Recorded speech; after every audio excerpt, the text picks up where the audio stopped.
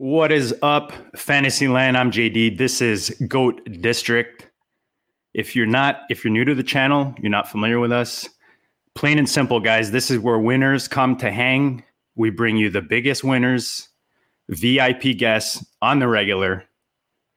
I mean, if you're serious about fantasy, if you wake up the morning of your draft just hard, just excited about your draft with one mission, and that's to win your league, this is the channel you need to be subscribed to. You need to smash the like, smash the subscribe right now. We're serious about winning, guys. It's no joke. It's what, July, August, and you're on here watching fantasy football. If you're serious about fantasy, this is the channel you need to follow, whether it's best ball, redraft. Tonight, we're going to cover a bunch of it. Tonight, we're going to get deep, man, into one of my favorite topics. Hashtag always be stacking. This man has taken one of my favorite strategies to the spotlight, has brought it to a whole new level with regards to analysis, strategy, and we have it all tonight, man. He's going to drop a ton of goodness tonight. We're going to hit some NFL news, ton of injuries happening. I'm sure you want to know what to do with these guys, whether you're drafting, trading. Guys, the goodness will keep coming on this channel. Make sure you're subscribed. There's only one thing to do, guys. Let's dance.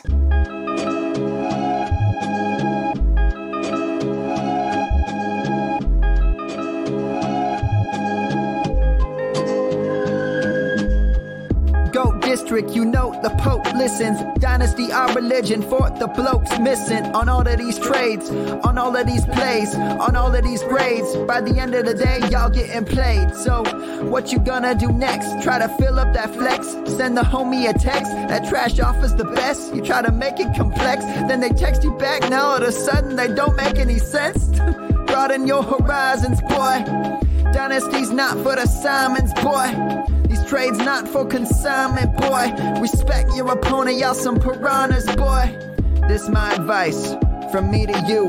Open up your cute little podcast queue. Search up GOAT District, my dude. Pop it in your ear, man. Y'all know what to do. It's the... And I always be trading. And I always be trading. And I always be trading. Y'all try to betray them, but first you gotta bait them. Fish.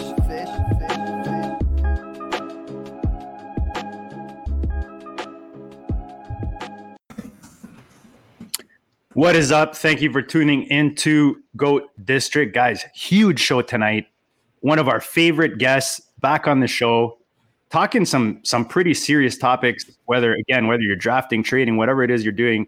One I talked about in the intro with stacking. Another hot topic right now is the dead zone, the RB dead zone, which we're going to hit on tonight. Again, how's the flow? How's everything going? I know you're smashing drafts right now all over the place. So why don't you tell us a bit about that? What goodness you have brewing over there, and how pumped are you for tonight? Oh yeah, definitely pumped for tonight. We have a great guest on. We had a lot of fun the first time, and I'm just. I've got several drafts going on, like anybody who's anybody right now, you got to have the drafts going. Just trying to buff up my exposure on those players that I just know are going to be rising up the draft boards as August goes on. So that's what's going on with me. How about you guys? Theo, how are you, brother? We were talking earlier. It's kind of, once these injuries start, you start looking at your ownership, and when you see Akers and Michael Thomas at the top of your ownership, you're almost like sad. It's like you're like, oh, I did all that. Like 30% of what I did has kind of gone to waste now. How's your ownership going through all these crazy injuries? I'm knocking wood. My ownership is surviving. Nice. If anything happens with Antonio Gibson, I think I'll be in a world of hurt. But like many of us, and I'm very exposed to Tyreek Hill, so I'm keeping an eye on this tendonitis. But I just drafted him again today, so YOLO. But yeah, I'm fired up. It's a great time of year. Dan and I found out our draft slots for our FFPC main event. We're split in two teams, and we feel very good about our draw. So it's just. Yeah, August is going to wind down before you know it, and we're ready to go. Great guest, and I'm fired up just like you guys. Oh, and Theo, we forgot to mention we have Draft Sharks going tomorrow night too. Absolutely. Dan and I are in the same Draft Sharks division with Billy Muzio, and we will be on Billy's podcast tomorrow night doing a live draft. Nice. I believe it's 25 rounds, correct, Dan? Yes, 25 rounds, no kickers, no defense, so nice and deep. Nice and deep. Yeah, it's gonna be a tough one. Some really, really good competition. Billy and Dan are awesome players, and we also have 2 former main event champions in our division. So there's some analysts, but I got my eyes on those 5 guys. Those are so a room full of lightweights is basically what you're saying. it's a tough ass draft. It's a tough ass draft. Yeah. Let's put it like that. All right, guys. We can't waste any time, man. The people are here for this man. He's the director of analytics at Player Profiler, Breakout Finder. You know this man from the Code Breaker, Mr. Josh Larkey. Welcome back to the GOAT District, my friend. Thanks for having me. I am excited. Round 2, when Theo reached out and asked if I could hop on again, I said, August is a busy month, but we're going to make it happen. Here we are. I'm excited. We've got a pretty action-packed show sheet. We've got some good takes for the audience. So let's do this. Yeah, awesome. We definitely do, man. Loaded with topics, loaded with goodness. We're going to touch on some things tonight, but maybe just, quick reminder. I know most people follow you, but if they missed something recently, just some of your recent goodness that you drop and maybe some excitement you have coming up. So if you want to keep up with what I'm working on in general, you can follow me on Twitter at JLarkyTweets. I dropped a really, really good podcast with Neil Gupta, who's one of our summer analytics interns at Player Profiler.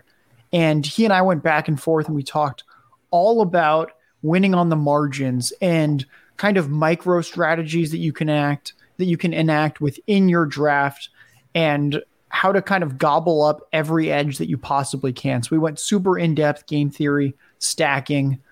I also released a big stacking guide that you can find on playerprofiler.com where I really dive into stacking and why you have to be doing it when you're in best ball tournaments. And we'll get into that more later. But those are a couple things that just happened. On the horizon, we are pushing out a new DFS module for the good people. So that is just the grind time August project that we are all toiling over, is creating this module that has been months and months in the process. So we had a really successful run with our DFS lineup genius last year. We got pretty close to taking down the Millie Maker 1 week even. So we're back this year. We're going to have more tools and hopefully we're going to win all the subscribers some money. So that's kind of what August is. It's just head down DFS work for the most part. Yeah, which the head won't come up until December, January, maybe. But a lot of excitement coming up with the DFS stuff. I'm sure just adding to the platform and all the goodness that you guys are offering there. And I gotta say, like, you're downplaying, I think, these, especially the stacking article. For me, this is a cornerstone piece in fantasy football. And if you're not reading that article, go check it out right now, because on this channel, we were, hashtag always be stacking. I mean, we're big fans of the strategy for years now, but like I said, you've really kind of quantified this and defined this strategy in such a way that I think it's important for people to know. And, I think you literally silenced the naysayers, because you always heard those like haters of stacking, right? And now you just lay it all out, and there's no way to deny the benefits of the strategy. And that pod that you had, was it with Neil? Sorry, the gentleman you had on recently. That was Neil. Great pod, and even his article was interesting. Kind of looking at what you did for best ball, and then kind of reflecting that into the redraft world. Yeah, I'm really glad that everyone got to kind of see his mind. I'm super lucky that I have Neil and Michael, 2 analytics interns, to help me out, because my summer would not be the same without them. Just when it comes to everything from trading off stacking research and making sure that anything that I'm doing is actually working out well, and that they can try and break any process I do and confirm whether or not what I'm doing really works. So it's good to have that extra set of eyes. I had a big meeting with the 2 of them this morning, and we just pushed out some updated rankings to our draft kit because, as we're about to talk about, a lot happened this past week. Understatement. Just a little. Understatement right there. So, guys, shout out to Wheeler, shout out to Anna in the chat. Guys, smash the like button. As we go through this, as we talk about targets, avoids, stacking, give us your thoughts, man, in the comments. We want to hear from you guys. Guys, let's get into the goodness. Like Josh said, there are so many things. This is something I think we're going to start doing on a weekly basis, is go through the NFL news, but kind of in a rapid fire way. And that's just because, like Josh said, man, the notifications on your phone are almost on an hourly basis right now, if not even, less, more frequency with regards to the news and injuries and so on. So, guys, let's get right into it. Let's start in Green Bay. I mean, obviously, this whole summer's been about Aaron Rodgers and, what he's been wearing and how he's been looking and how he's been feeling. But I'll start this off with you, Josh. Where are you drafting the Packers? And maybe now with Rodgers coming back, how has that adjusted these Green Bay weapons for you when you're drafting? So I'm just going to make one quick connection. When I was on, I think 2.5, 3 months ago, I remember one of the three of you had just done a big trade to grab Rodgers in Dynasty. I don't remember who. There we go, JD. And we were talking about how it's just hard to imagine. At the very least, he's going to play probably in Green Bay. Mm-hmm. And I think the two guys that we should get into first would be Aaron Jones and Davante Adams. And I still think there's an ADP lag in value to be had. I'm just going to, spoiler alert, I have Aaron Jones in PPR leagues as the 5th best overall player. And Davante Adams is the 7th best overall player. I love how condensed this offense is. It's one of the few offenses where you really know exactly the pecking order at the top, and that those two guys are going to be getting such a huge share of the volume. And it's really hard to find that in many other elite offenses. So right now you can still get them kind of late first. Sometimes they even still leak into the second round. And you just have to be drafting those guys if you see them in the late first round. Yeah, 100% agree on that. Yeah. Then with Rodgers, it's kind of funny actually, because I think Rodgers in a vacuum is actually kind of mispriced the opposite direction. And I know that a lot of people get frustrated that I don't like Aaron Rodgers this year, and they go, how can you not like Aaron Rodgers? You like Aaron Jones, you like Davante Adams, you have to like Rodgers. But the problem is that you frequently have to take Rodgers before somebody like Tom Brady now. And Tom Brady's in a much higher volume offense. He has better overall receiving weapons, where his big three is probably the best big three in the entire sport.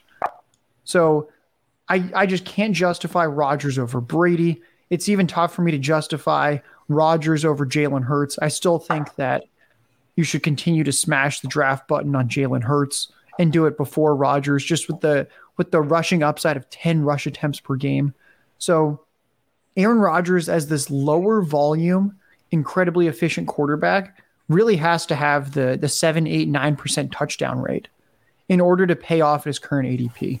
So I really think the only time that you should draft Aaron Rodgers right now is if you have Davante Adams. I don't really see another way to justify that ADP currently, where I think it's in the 70s now.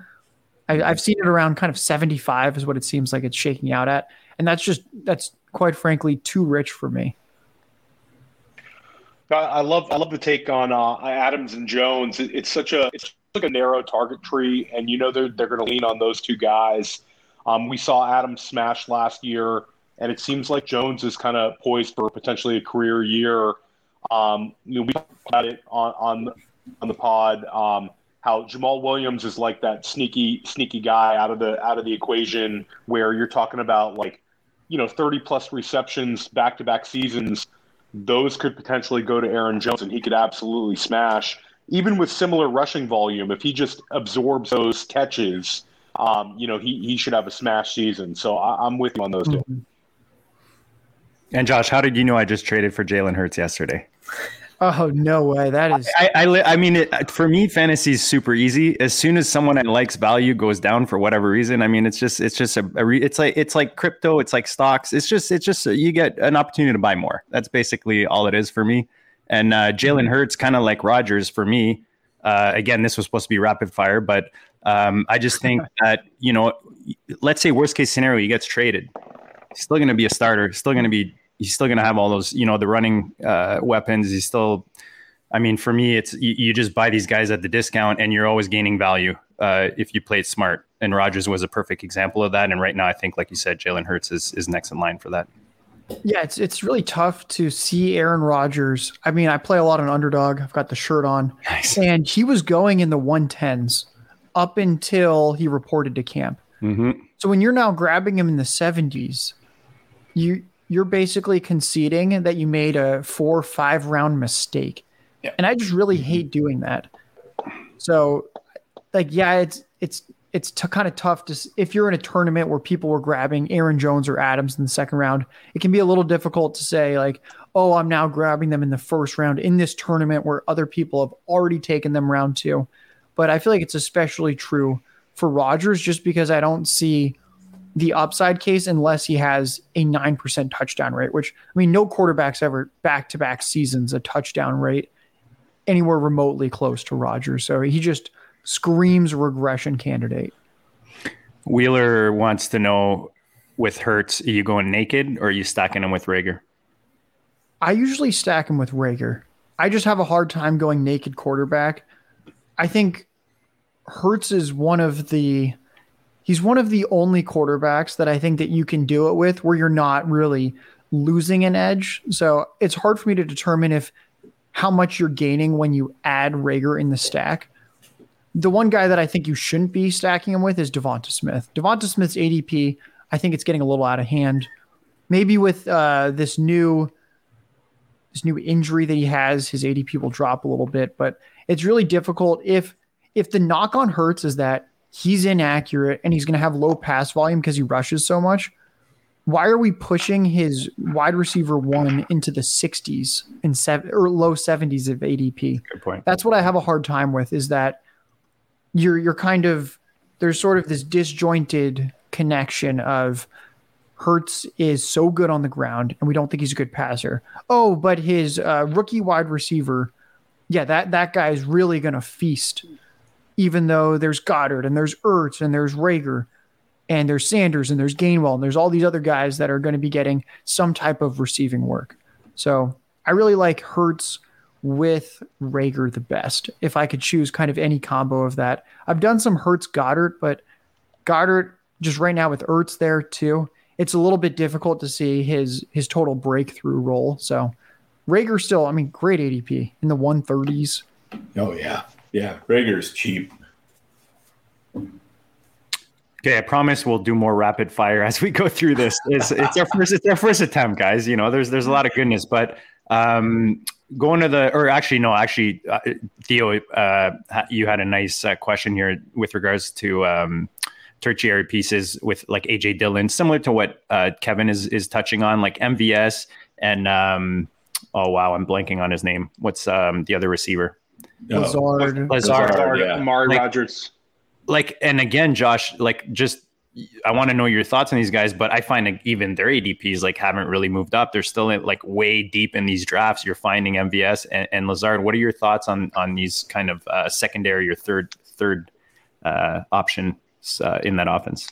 The one that I'm most intrigued by as the ADPs are shaking out, and as Cobb, who I thought I was going to be above consensus on Randall Cobb, I think I have him in the 170s for my best available players in redraft, but now he's kind of going in the 150s to 160s. And that seems pretty high to me considering who Randall Cobb is at this stage of his career. I think Amari Rodgers is a pretty good deal because his ADP's dropped a little bit. It's around 200 now on most platforms. And this was a third round receiver that they supposedly had a round 2 grade on. It's kind of the only receiver with any type of substantial draft capital from the last few years for the Packers. So I really like Amari Rodgers grabbing the slot. I don't know if Cobb is going to start there the first few weeks or what's going to shake out there, but the case the case for Rodgers is that you're probably going to have a Cobb injury at some point if he gets too many snaps. So therefore, they're probably going to snap count him, in which case, who else is playing the slot? I like the rookie going at pick 200, playing with a Hall of Fame quarterback who you know is going to be out on the field getting real work. We know that he's dynamic after the catch. So I think that he's really the best option right now where you can get, rookie fever for some reason just really didn't hit Rodgers. So I like the Aaron Rodgers, Amari Rodgers late connection quite a bit. What about A.J. Dillon? I'm sorry, Dan. What about A.J. Dillon, Josh? What way are you treating Dillon? Is he a target of yours or one that you're considering kind of at ADP? Yeah, I think Dillon's fine at ADP. I'm not super excited about drafting him. I would say I'm around just average exposure to Dillon. I can see the case for him where he's a touchdown monster and he hits 10 touchdowns and he takes some of that goal line work from Aaron Jones. But I really don't see the receiving upside for him. And we've just seen so little out of him that, yes, in theory, the 250-pound guy that's just as fast as 205-pound Aaron Jones, on paper, that sounds great. But I don't think we've really seen enough to know that he's actually in any way a better runner than Aaron Jones in any phase of the game. So that's kind of what's preventing me from running away and saying, oh, if Jamal Williams was good in this offense, then A.J. Dillon, he was a round 2 pick. He must be better. So that's kind of why I have sort of tempered enthusiasm with Dillon, but it's not like I'm avoiding him. I think he's fine where he goes. Yeah, but the thing I like best about Dillon is just the fact that the Aaron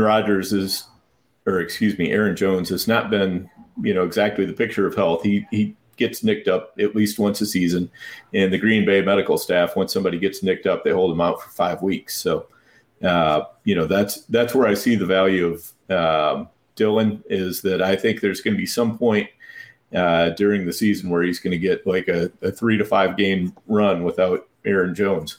I might be wrong on that, but if I'm right, I think Dillon could definitely smash on those weeks and be worthwhile where you pick him. That's a good point.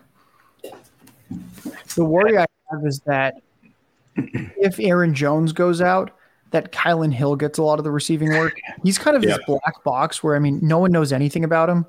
And he had like a 15 target game this past year in college, but then he only played 3 games. But then if you look at his game logs, he actually only really played 2 games and then commanded almost 30 targets, I believe, in those 2 games. So he's kind of a weird running back. He was taken in the 7th round, so that probably doesn't mean that much. But at the same time, when the starting running back who just got his massive extension was a day 3 pick himself and was undersized in Aaron Jones, you have to think that if there was a coaching staff that would go purely on merit, it might be the Packers for the running back room. So that's my one fear with maybe Dillon doesn't quite get unleashed, but I do think there's that chance. We saw it last year in that one game. Was it the Titans game where it was the snow game and he had 20-something fantasy points and just kind of ran all over them? So I can see it with Dillon. Yeah, it's an interesting point with Hill, and it's maybe that's just the Packers' MO. Like even Jones, he gets last year he was 50% snap guy. The year before, I think he was a 60% snap guy. So it seems like they want to rotate their running backs and get them in. And Dillon would potentially get a huge share, but I think there would be another back, mixed in, at least receiving wise. So be interesting to see. But if Dillon does get some targets, he could absolutely smash. He didn't see it at Boston College, but I'm not so sure that they would not use him as a receiver if Jones was out. But we'll be interested to see what happens with Hill during preseason. Kylan Hill, the first and last Devy player I ever draft in any Devy league I'm in. That was in Pigs 3, and I'm like, why did I even draft this guy? I don't get the Devy thing. Guys, we got to do rapid fire because right now we're failing miserably at the rapid fire aspect of this segment. We want to get to the goodness, to Josh's goodness. So real quick, obviously people wondering with the Akers injury, Josh, Henderson and Xavier Jones, where are you on these guys right now where they're currently going? Darrell Henderson, I think he's kind of a round 5 pick. I think kind of every few days that should go up a little bit. every few days they don't sign a veteran, his ADP should tick up a little, and I'm okay with that. I don't want anything to do with Xavier Jones, Jake Funk, Raymond Clay.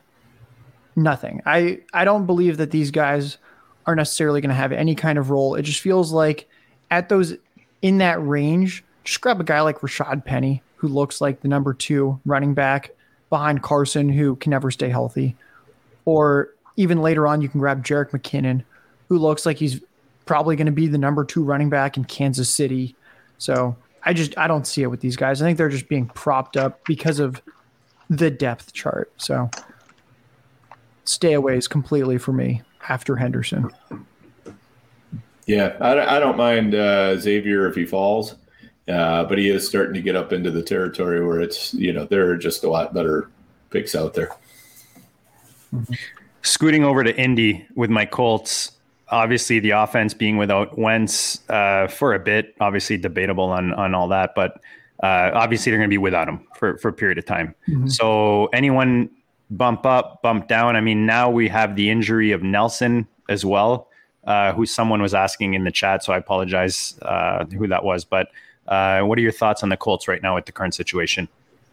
I mean, you have to kind of drop all of them. It's unfortunate because it's like, oh, we have to sort of drop the receivers because of Wentz. Oh, God, now Jonathan Taylor has to get dropped because not only is the offense going to be worse with a worse quarterback, but now the best left guard in the game is out for similar to however long Wentz is out.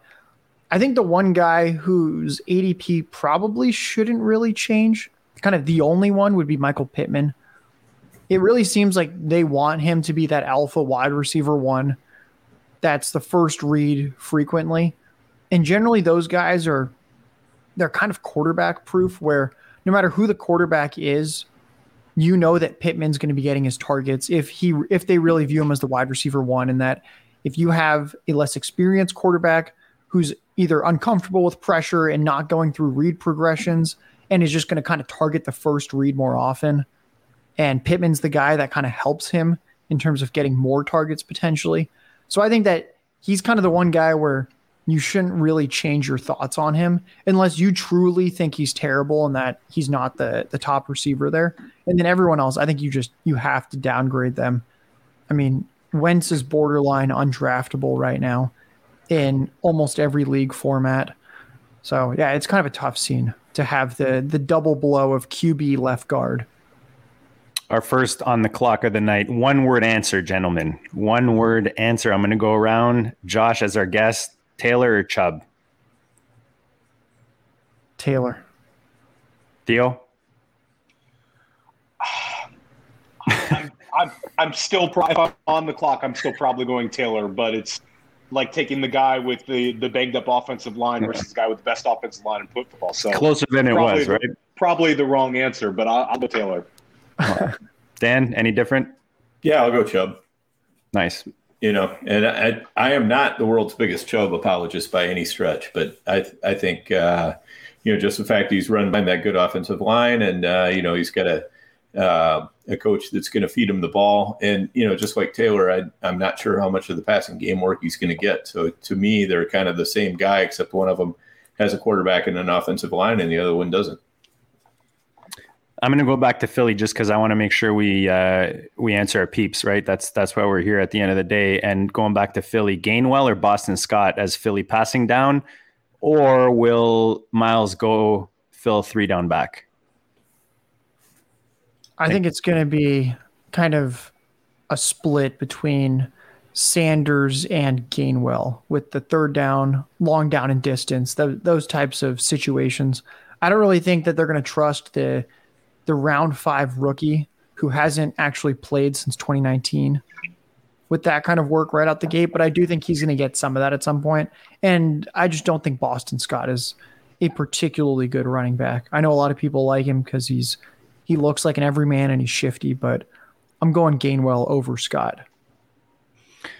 All right. I'm going to hit this last team because I want to selfishly ask you about a player, and then I'm going to pass it over to Theo to start hammering you with the goodness. But obviously, Michael Thomas being out, I hear you and I share some pain with regards to ownership percentages with guys like Akers and Thomas. But I'm curious dynasty-wise. I know tonight we're focusing best ball redraft, but dynasty-wise, I'm sure a lot of people wondering what to do. I know personally, I've sold 2 shares now. One was for Rondell Moore and a third. The other one is for Smith, Devontae Smith and a third. My logic just being that if I'm losing, I personally feel that these guys a year from now are ahead of Thomas anyways in value. So I feel like I'm gaining there. But if there is a difference and you still consider Thomas ahead, I feel like the upside on those guys, between now and the time that Thomas comes back, obviously Smith now being injured. And yes, I accepted a trade before I looked at the latest news on that. I didn't realize he was injured, but I want to know your thoughts just real quick with Thomas dynasty. If you whoever's watching right now, if they hold Thomas, what are you doing with it? What's your suggestion with the situation? Michael Thomas, if he's on your dynasty team right now, you need to be selling him. Think about a few weeks from now, 2 months from now, 3 months from now, his value is just going to go down because he's not going to come back. And then when he comes back, it's not even like it's the most desirable situation to begin with. We don't even know who the quarterback is going to be. He's probably going to be on a snap count when he first returns. I just really don't see the case where Michael Thomas is gaining value the next few months is a really tough one for me to understand. And I think it's more likely that people realize, wow, when you're in your late 20s and you have an ankle injury that you didn't take care of and ultimately needed surgery several months later than you should have gotten it, wow, this is a rough timetable. And I think it's kind of just a lost season in general. So I would say the actionable advice, sell him now, and then maybe you can just buy him back a year from now, depending on how he finishes the year. But his value, it's not going to go up for at least 2 months. Aspire Sports saying his best days are behind him. And that's exactly kind of my logic there. Theo, Dan, I know we talked in the DMs about this. Obviously, I annoyed you guys with my question on these guys. Like, where do you guys feel that the values are with these guys? Anything to add with Thomas and what people should be doing in Dynasty?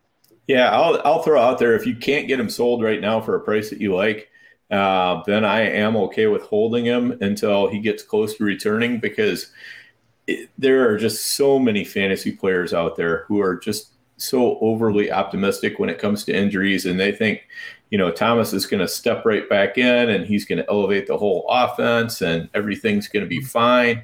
And, and especially if that same fantasy owner is the one who is really hurting at wide receiver, then that's going to be your target right there.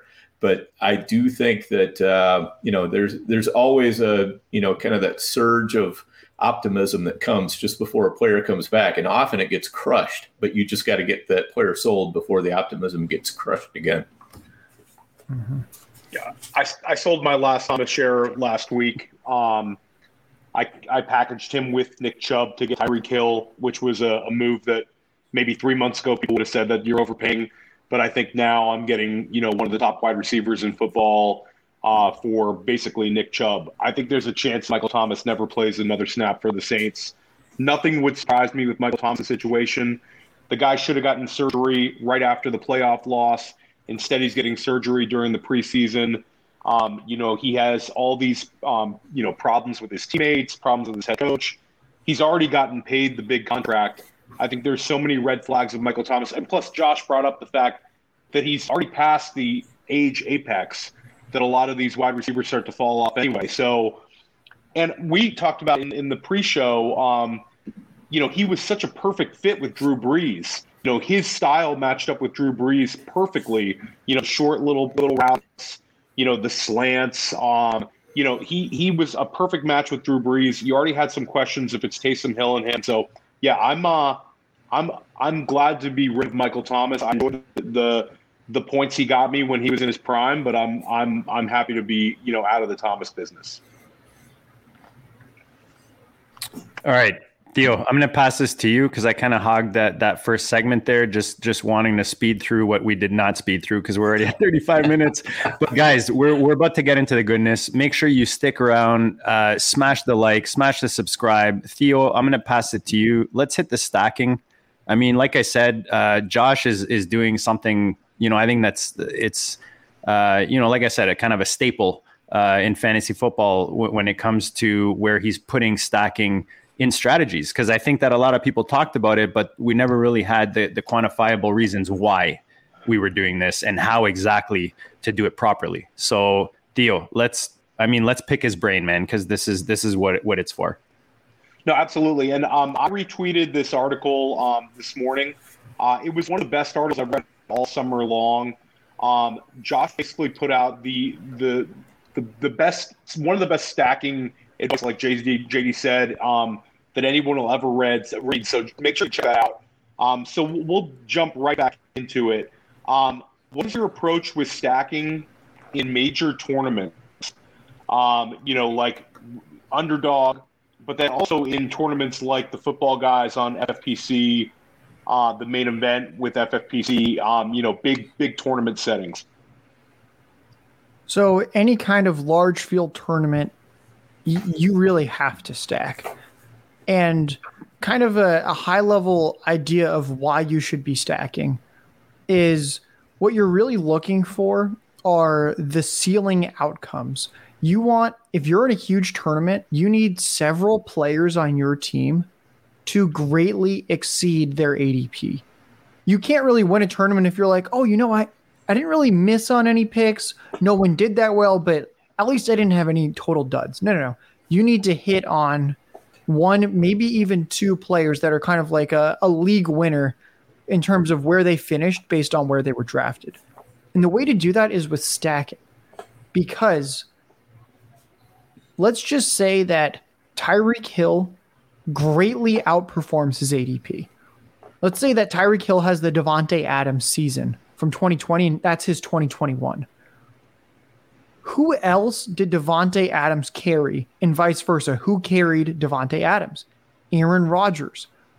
It's really tough for one of these elite receivers to smash ADP and not have their quarterback do the same. So if you had Rodgers Adams, think about how many times last year you got a 30-point performance from both Rodgers and from Adams. And that's really what you want to do, is that when you're stacking, you don't need to get two players correct. The way to think about it is that you're getting one offense correct. And that, sure, you could say, all right, I grabbed Keenan Allen in the 3rd round. I'm not going to grab Justin Herbert in the 7th round because, Keenan Allen might not have a good season, which is true. Keenan Allen could totally bust. But if your round 3 Keenan Allen pick busted, are you even really winning any tournaments to begin with? No, you're not going to have a totally busted 3rd round pick and still take down the tournament. What you should be doing is thinking about, okay, I took Keenan Allen in the 3rd round. I think he's going to have a really good season. For him to beat ADP, I think he's going to be a top 5, top 6 wide receiver. Let's say that Keenan Allen has 1,300 yards and 8 touchdowns. Pretty tough to see Justin Herbert flopping at ADP. In fact, he's probably going to do really well based on where he was drafted.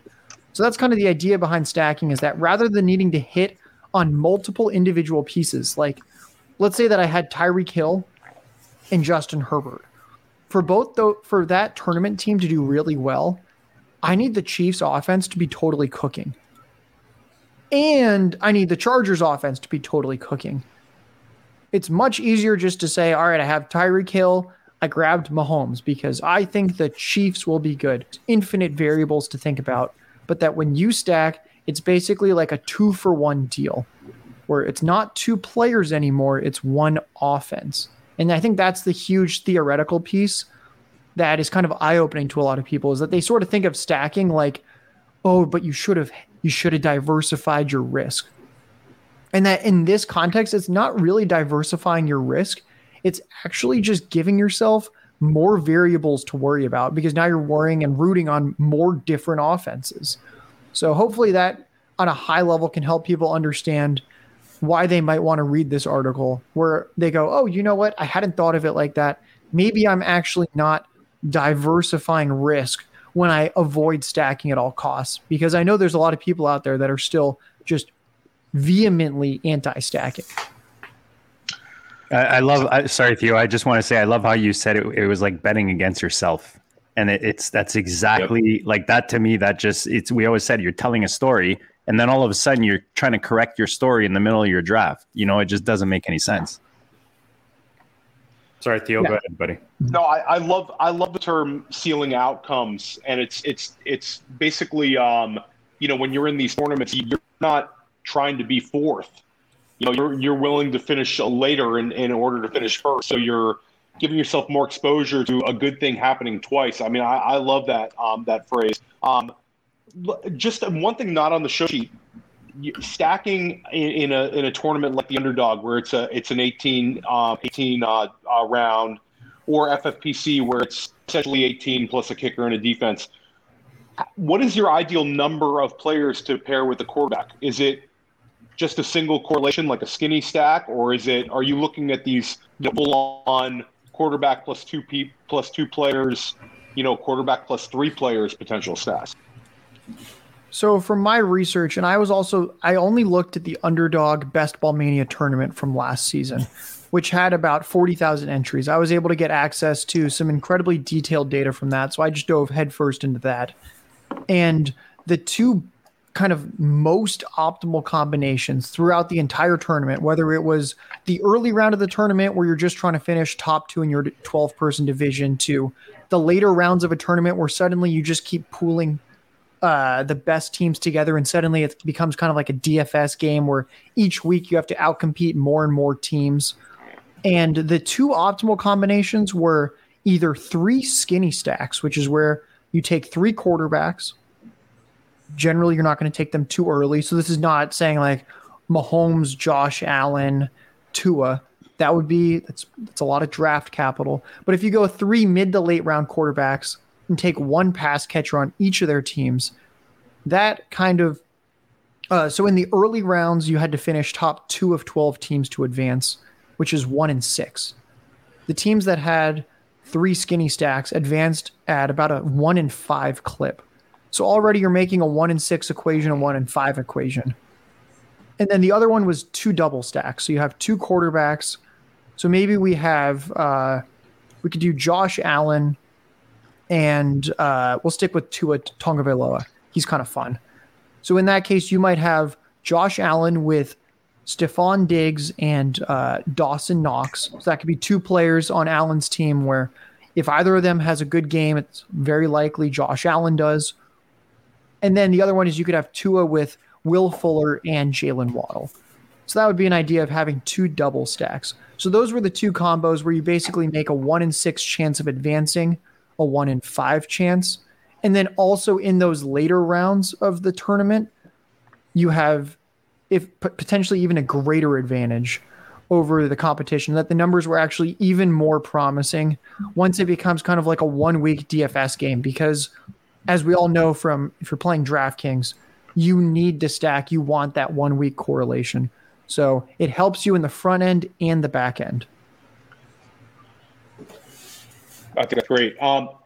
There was one negative correlation that your article found out. Do you want to elaborate on that a little bit?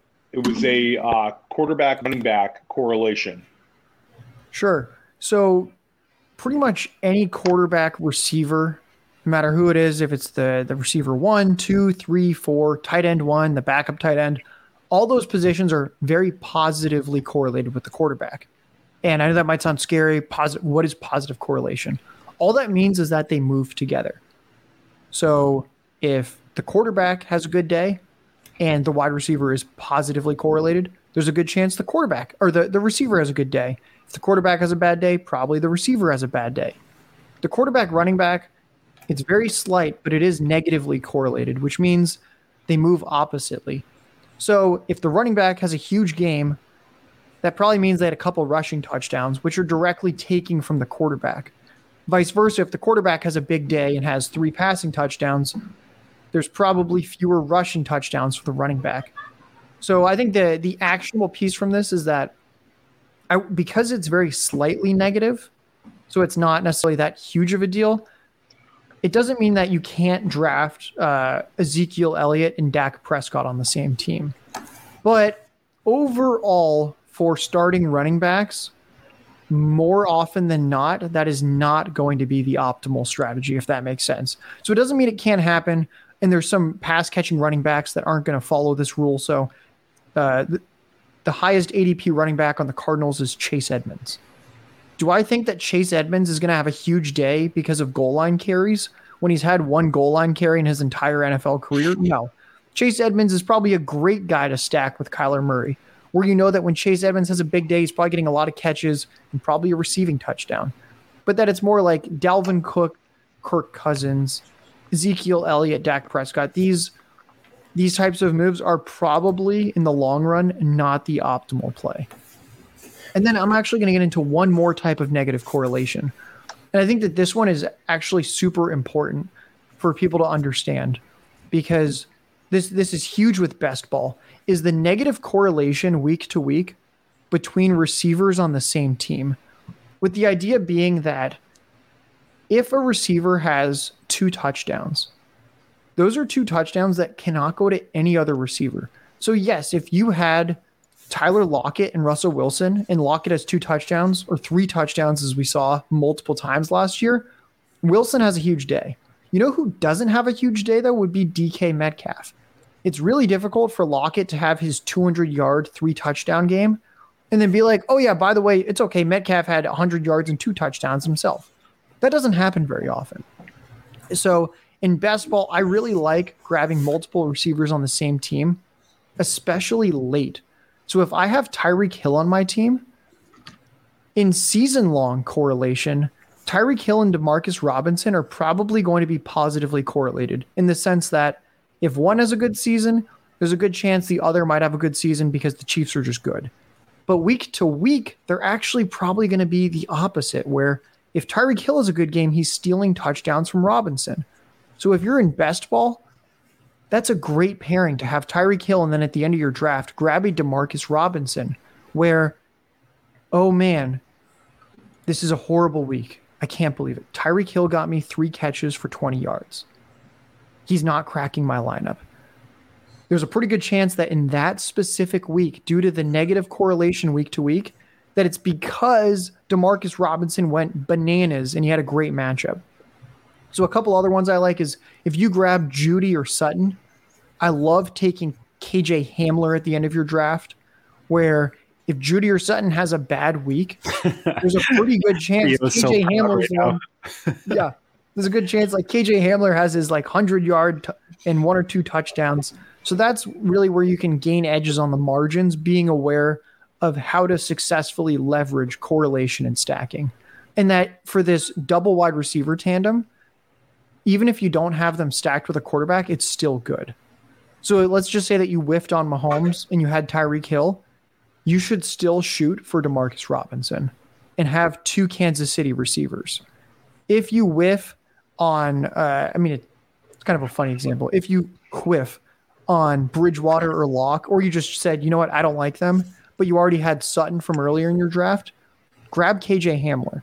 Because let's just say that the whole Denver offense flops. That's what you're worried about, right? I mean, it might be a terrible offense. Then why were you taking Courtland Sutton in the first place if you thought it was such a bad offense? Yeah. That's kind of why it's like you can't bet on yourself. And like, oh, you took a receiver on that team early. You are now obligated to keep attacking that team because you have planted your flag. Those early rounds, you are flag planting. And that's kind of what you should think about it as is your round 1 pick, round 2 pick, round 3 pick, etc. You are planting your flag. That is the player that I think is going to outperform ADP. So why not keep making rational decisions from that point forward with which teams you like?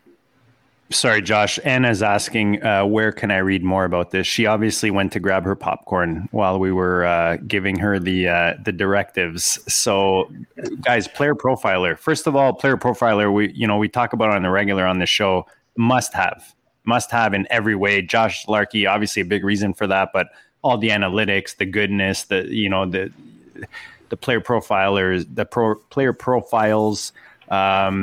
Just everything you need when you're looking at analytics. And so Anna, check that out. And the questions are coming in. So, Theo, I apologize. I'm going to pass it right back to you, but I do want to go to Wheeler's question, and I'm going to add to it because, again, this is all important. He's asking RB tight end, negative correlation, ? Is that a good stack? And I'm going to ask you because I had this discussion with Theo and Dan in a draft that we're in. Where are you with drafting RBs on the same team? Like, Buffalo, for example, like maybe grabbing Moss and Singletary. Give us your thoughts on the handcuff aspect. Cool. So just to quickly hit on the running back tight end, I actually haven't dove super intensely into that. I know from reading prior research that others have done that, yes, generally running backs and tight ends take from each other because they often operate kind of in the short to intermediate range of the field with their targets. I would say that Swift Hawkinson is a good stack to have. I like that one. I actually kind of enjoy if I go kind of the trash quarterback strategy in best ball and I have two kind of bad quarterbacks, I can grab Jared Goff in the final round. And if I have Swift and Hawkinson, you could potentially have 40 to 45% target share of that offense tied up in players that where with Hawkinson, he's at tight end. There's just a lot of scarcity there. And it's not like Hawkinson needs to have 1,200 yards to crush his ADP. And then with Swift, he's also going to have the goal line carries and that he's a running back. So I kind of like the idea of Swift Hawkinson where it's a sneaky one where very few offenses run through not the wide receivers at all. But Detroit really looks like that. And then to hit the other, remind me of the other running backs, just running backs, handcuffing. Does it matter, where that second running back maybe goes versus the first one? Yeah, great.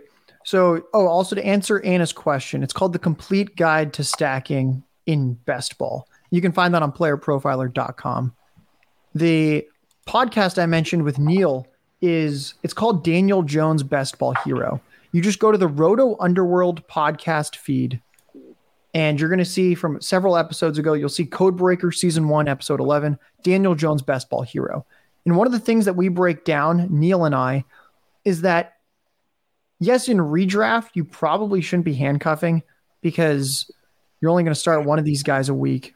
And I mean, if the starter's healthy, you're never starting the backup. Best ball is kind of a different story.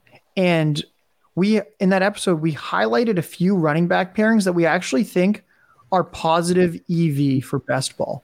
So one example of that would be Damian Harris and James White. And that you grab both those players on the same best ball team. Because if you think about it week to week, if you're in a redraft league, are you ever starting James White? Can you ever confidently say, this week, there it is, this is his 9-target game where he has 75 receiving yards and a touchdown? Pretty difficult to pinpoint. If you're starting him, you're going to get a lot of 2 to 3 point weeks, most likely. So in redraft, it doesn't really make sense because assuming Damian Harris is healthy, when are you starting James White?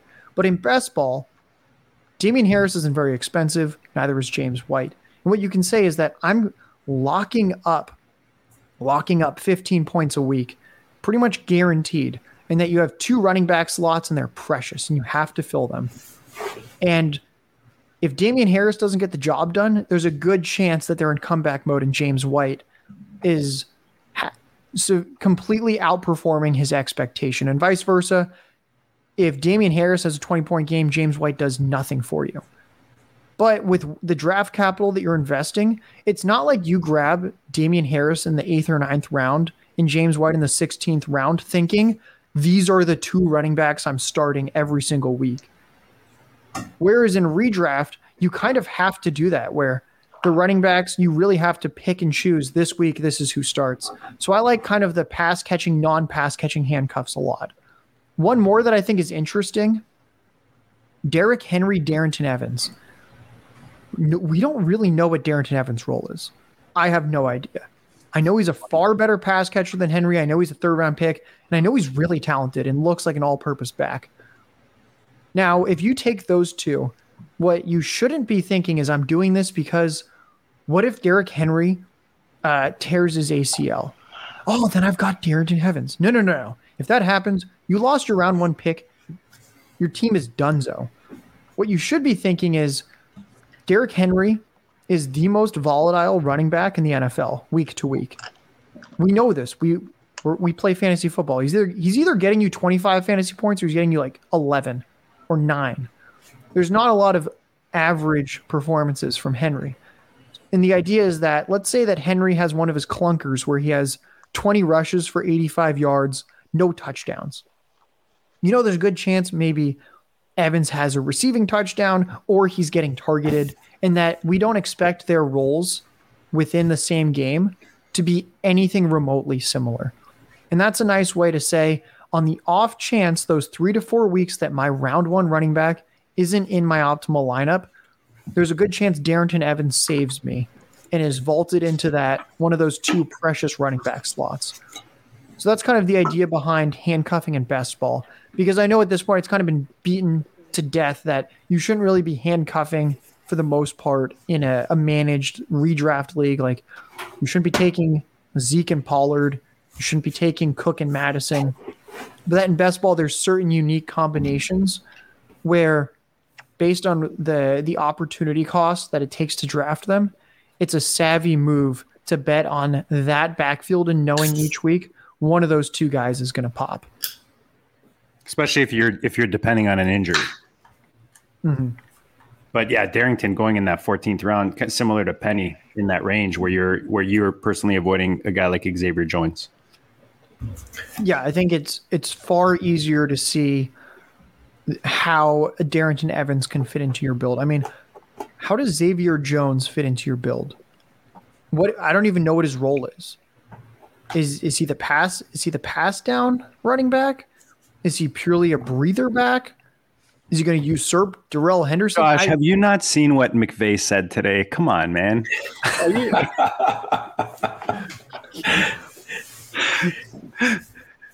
Well, yeah. So, he's getting a breather, but yeah, that's just basically if you're taking Xavier Jones, I think it's a bet against Henderson. You certainly don't want to be taking them both together, but you're just basically betting that. We lose Dan. Yeah, I think Dan throws out. We'll pivot over. Josh, quickly, what are your favorite stacks right now on Underdog, whether they're skinny or in general? Like, what are the ones you think are going to have positive EV and could win people some serious cash this year? I have a few written down. So first off, you have to stack Seahawks. Just like we talked about at the start of the show, where we love having the offense like Green Bay, where we know that Aaron Jones and Davante Adams have huge roles, write it in stone. Same with the Seattle Seahawks. We know that Tyler Lockett and DK Metcalf are going to be on the field taking the majority of the targets when they're out there. I love having a double stack, single stack. Just give me at least one of those guys and then throw in someone like a Gerald Everett. I think that's a great double stack to have either Metcalf or Lockett with Everett.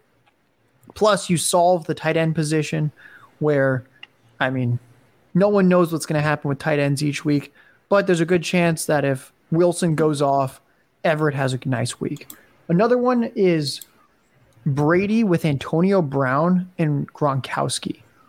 I think Evans and Godwin are potentially a little mispriced, where at least last year in the 8 games that Evans, AB, and Godwin overlapped, they all had between a 17 to 19% target share. And Antonio Brown was actually in the middle of that. He had a target share that was above Godwin and just below Evans. So if you can get Antonio Brown several rounds later, why not do that? We know it's a super high volume pass attack. So I really like the AB Gronk combo. Gronk's a touchdown monster. He's been that every year of his career. He was that last year as well. This is a red zone threat. That's a great stack. A couple other ones, Mahomes Hill. I love, especially on Underdog, if I grab Tyreek Hill with the 8th or 9th pick, every 2 to 3 times I do that, Mahomes slips to the early 4th. And I really hate going QB round 3, but when you can get Mahomes round 4, I really like that. I think that's just, there's no stack better than Mahomes Hill. Diggs Allen is kind of tough to get, but that's a really good one. Some other really attainable ones. I really like the double stack of Trevor Lawrence with ETN and then just any of those 3 receivers. Plant your flag on Chark, Shenault, Marvin Jones. This is the target leader. And then grab ETN as well, because if it's a good offense, all 3 of those guys are probably going to do really well. And that ETN has a really substantial passing game role, most likely. Tua with 2 of his 3 receivers. I think that's a really fun stack. So we grab Waddle, Fuller, Waddle, Parker, Cousins, Jefferson, or Cousins, Thielen. I think Thielen's a little bit rich at his ADP, but if you know that you're doing some type of stacking, I think it makes it more okay because it's another offense we think will be above average that's very consolidated. And then the final one is if you want, you just like, Josh, I want the easy stack. I don't even want to think about it. I just want to bank on it. All right. You have an early first round pick. Do whatever you want in the first round. Later second round, grab Darren Waller. This is, of course, in the FFPC, you need kind of a late first pick, so then it's kind of flipped. But if you're in tight end premium, you kind of want that mid to late first. If you're in not tight end premium, the early first round picks, you get Waller at the end of the second. And then you can grab Bryan Edwards, Henry Ruggs, Kenyon Drake, I think is a fun guy to sneak in there with Derek Carr. So that's kind of the least expensive stack you can get is the Raiders, where they play in a dome. The defense is terrible. They're going to have to pass a lot. And I think that's a good stack. Theo, can I just squeeze one more? I just got to ask him about one more stack. I love all those stacks. The Chicago stack. I've been telling Dan and Theo, like, I just can't stop. Like, I agree with you with the Hill Mahomes, by the way. When the first puppy was running out, I signed up for as many as I could before the show started, like the slow drafts. And I'm pretty sure out of the whatever, I'm pretty sure like 80% of those were with Mahomes and Hill because it was just too easy to grab Mahomes. He was falling at such a value. But I want to know your thoughts on the Chicago stack before we kind of move forward, because I feel like you can get A-Rob early, then hit Mooney, and then, you know, whether you want to sprinkle RBs or not, you can hit that quarterback in Fields later on. So Chicago's an interesting one. I was kind of mixed, and I'd done some research, and it looked like a pretty good stack.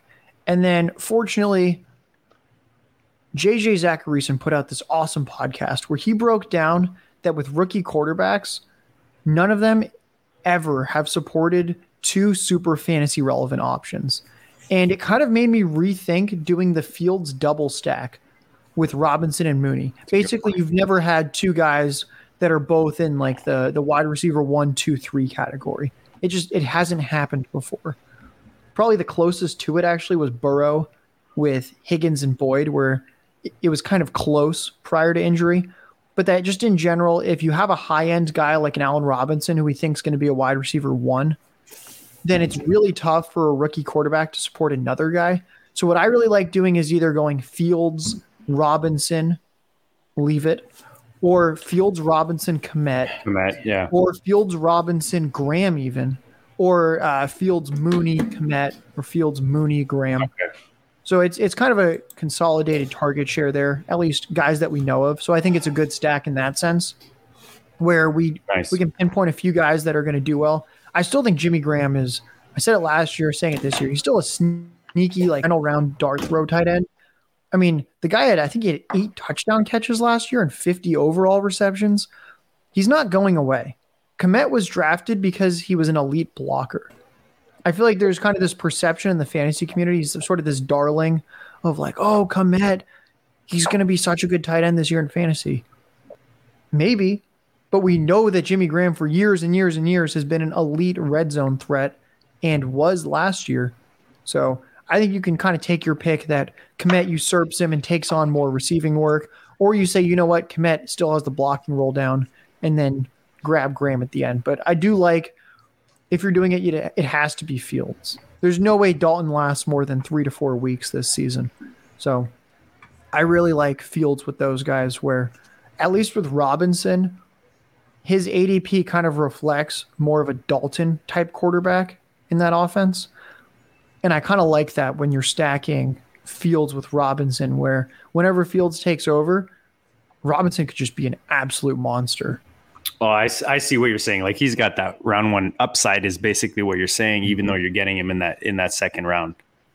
Yeah, it would not surprise me, probably wouldn't surprise anyone, if Allen Robinson leads the entire NFL in target share among receivers. He can legitimately be the 29-30% target share type of player. We've seen him in the high 20s multiple seasons. And that's what I like, is what if suddenly you get that type of target share in an offense that's throwing at a decent amount with a competent quarterback? I think that's great takes. That was some awesome stuff on stacking. There was one other piece this summer you did. It was actually a podcast on your Codebreaker podcast, and I thought it was excellent. And everybody should check it out. But we've had a lot of talk about the running back dead zone, and I thought that this was the best piece out there in the entire summer by anybody in fantasy football about the running back dead zone. You basically looked at it as an analytical perspective, and you came away with some really, really sharp takeaways. Can you elaborate on that and talk about the players you should be targeting and the players you should be avoiding in that dead zone? So with the running back dead zone, there's a few things going on here. And one of the reasons it was intriguing to me is it seemed hard to believe that a running back's fantasy ADP dictated how they did. I never saw the connection where, if he's a round 3 to round 6 pick, that's the dead zone. And I thought, it doesn't really make sense. I don't think anyone is telling these round 3 through 6 running backs, hey, by the way, you're a dead zone running back. And then sure enough, it's just eating away at them all season. And they have a terrible season. And when I dove into the numbers, it turns out that really what these round 3 through 6 ADPs often indicate is that running back's a scarce position. You have 2 to 3 starting receivers on every team. You only have 1 starting running back. So already it's a scarce position. And we know that it's a league-winning position. Generally, the 2 to 4 highest scoring players in fantasy in any season, among the running back receivers, they're probably going to be the running backs. We saw that last year where Adams was the one difference-making receiver, and then we had Dalvin Cook, Alvin Kamara, Derrick Henry. So we had multiple running backs that were giving you 20-plus points a week. So I thought, okay, everyone's chasing that league-winning upside at running back. What's wrong with these 3 through 6 guys? And it turns out they're just a lot older to begin with. They're often 25, 26 years old, which that doesn't sound that old. I'm older than that. But when you think about it from a running back's perspective, if they're coming in the league at 21, 22, and they're 25, 26, they're already beaten down and they're basically at the end of their first contract, if not on their second contract. They have a lot of wear on the tires. They're probably a lot older. And that right there, this is past the age apex where generally 25, 25 and a half is when a running back has his final most productive seasons and then kind of declines. So you're basically getting guys on the age decline. The other piece of this is that these round 3 through 6 running backs are frequently not pass catchers. And that's kind of why they're not a round 1 or round 2 pick, is that people go, this is more of a one-dimensional fantasy asset. And that these one-dimensional fantasy assets at running back, generally they can't be a league winner unless their name is Derrick Henry. Derrick Henry, to be a, quote, league winner, had to have 2,000 rushing yards for the 8th time in history with nearly 20 rushing touchdowns. That's what you shouldn't bet on. Now, if we turn towards, I guess there's actually one more piece to the dead zone. It's kind of a flimsy role where maybe he's the starter in name only, and that it's kind of an ambiguous depth chart. And the guy isn't super proven, but we think he's probably the starter. So in terms of guys that fit the bill of the quintessential dead zone running back for this year, the first name has to be Mike Davis. He kind of hits everything that you don't want in a running back in this range. He's really old. He's in his late 20s. The role is really flimsy. He's a starter in name only. Almost every other team, if Mike Davis was on the roster, you would say, they have a competent backup running back. 90% of NFL rosters, if Mike Davis is on it, you don't go, of course, they took him to be the starter. So he has the age, which is going against him. He's kind of the starter in name only. He probably has the pass catching work at the least. So he's not like the worst dead zone running back pick in history, but it's a pretty bad one if you look at the trends. Another dead zone running back that's totally different would be a J.K. Dobbins, because J.K. Dobbins is not a first or second round pick. So already he's hitting the dead zone. And then you have to think, well, why is he hitting the quote dead zone? It's because he doesn't catch passes. Yeah, I know he was good at catching passes in college, but this is the NFL. He has Lamar Jackson as his quarterback, and there is not any quarterback that's even remotely close to Lamar when it comes to just a total aversion to targeting the running back. And that's why Dobbins is a round 3 pick. It has nothing to do with his talent. I mean, who are the most talented pure runners in the NFL? It's probably Nick Chubb. And then, I mean, J.K. Dobbins has a case to be the second best pure runner. But the reason that you can't draft him in fantasy and why he looks like a dead zone round 3 back, he's not going to catch any passes. And that, yes, he's also the starter, but there's a heavily involved backup running back in Gus Edwards, who was recently extended and is really good at football too. It is in the Ravens' best interest to play both Dobbins and Edwards.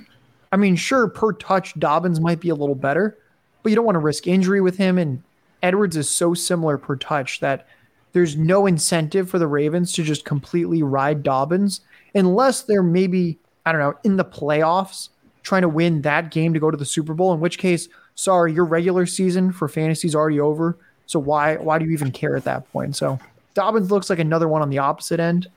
And then the quote dead zone running back that I feel the strongest is not going to be a dead zone running back would be DeAndre Swift. I see Wheeler in the chat saying that I love Gaskin. I like Gaskin too. He suffers a little bit from the starter in name only, but I think that the draft was super encouraging with the Dolphins, not ending up with a running back, and Gaskin having an incredibly elite track record in college where he was a 4-year starter and was just an absolute workhorse every year.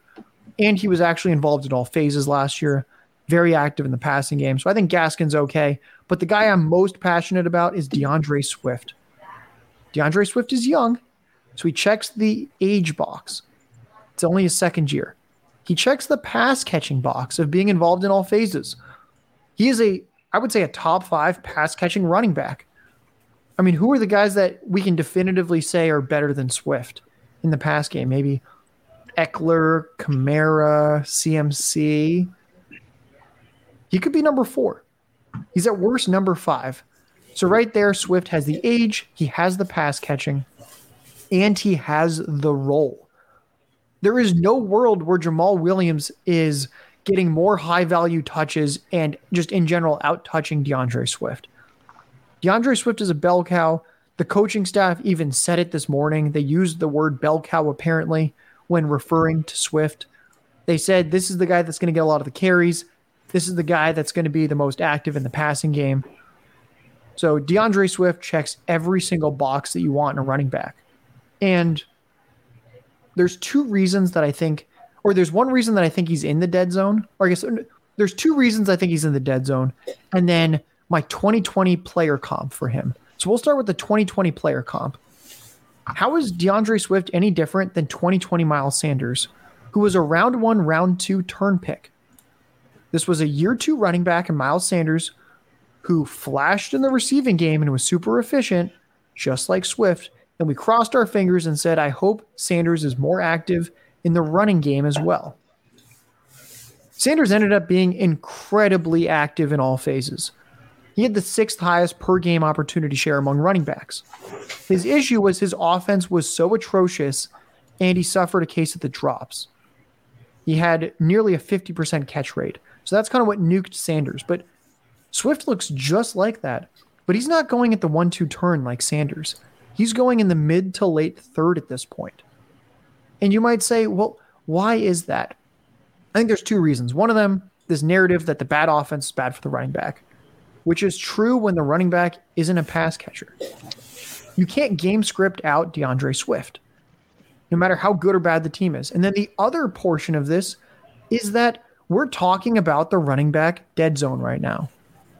Did anyone guest on your podcast and talk about the dead zone last year? I suspect not. And if you had someone on, that was incredibly progressive because nobody was talking about the running back dead zone last year. There's such a short history of fantasy football, hardcore strategy and analytics. So yes, this summer when everyone researches the dead zone, of course receivers get elevated and running backs get pushed down psychologically.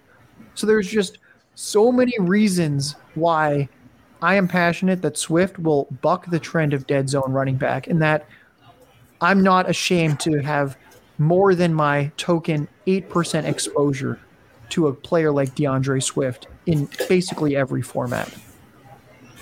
Theo, before you keep the goodness going, maybe Dan will throw him some great questions here. But like our buddy Wheeler's saying, guys, smash the like.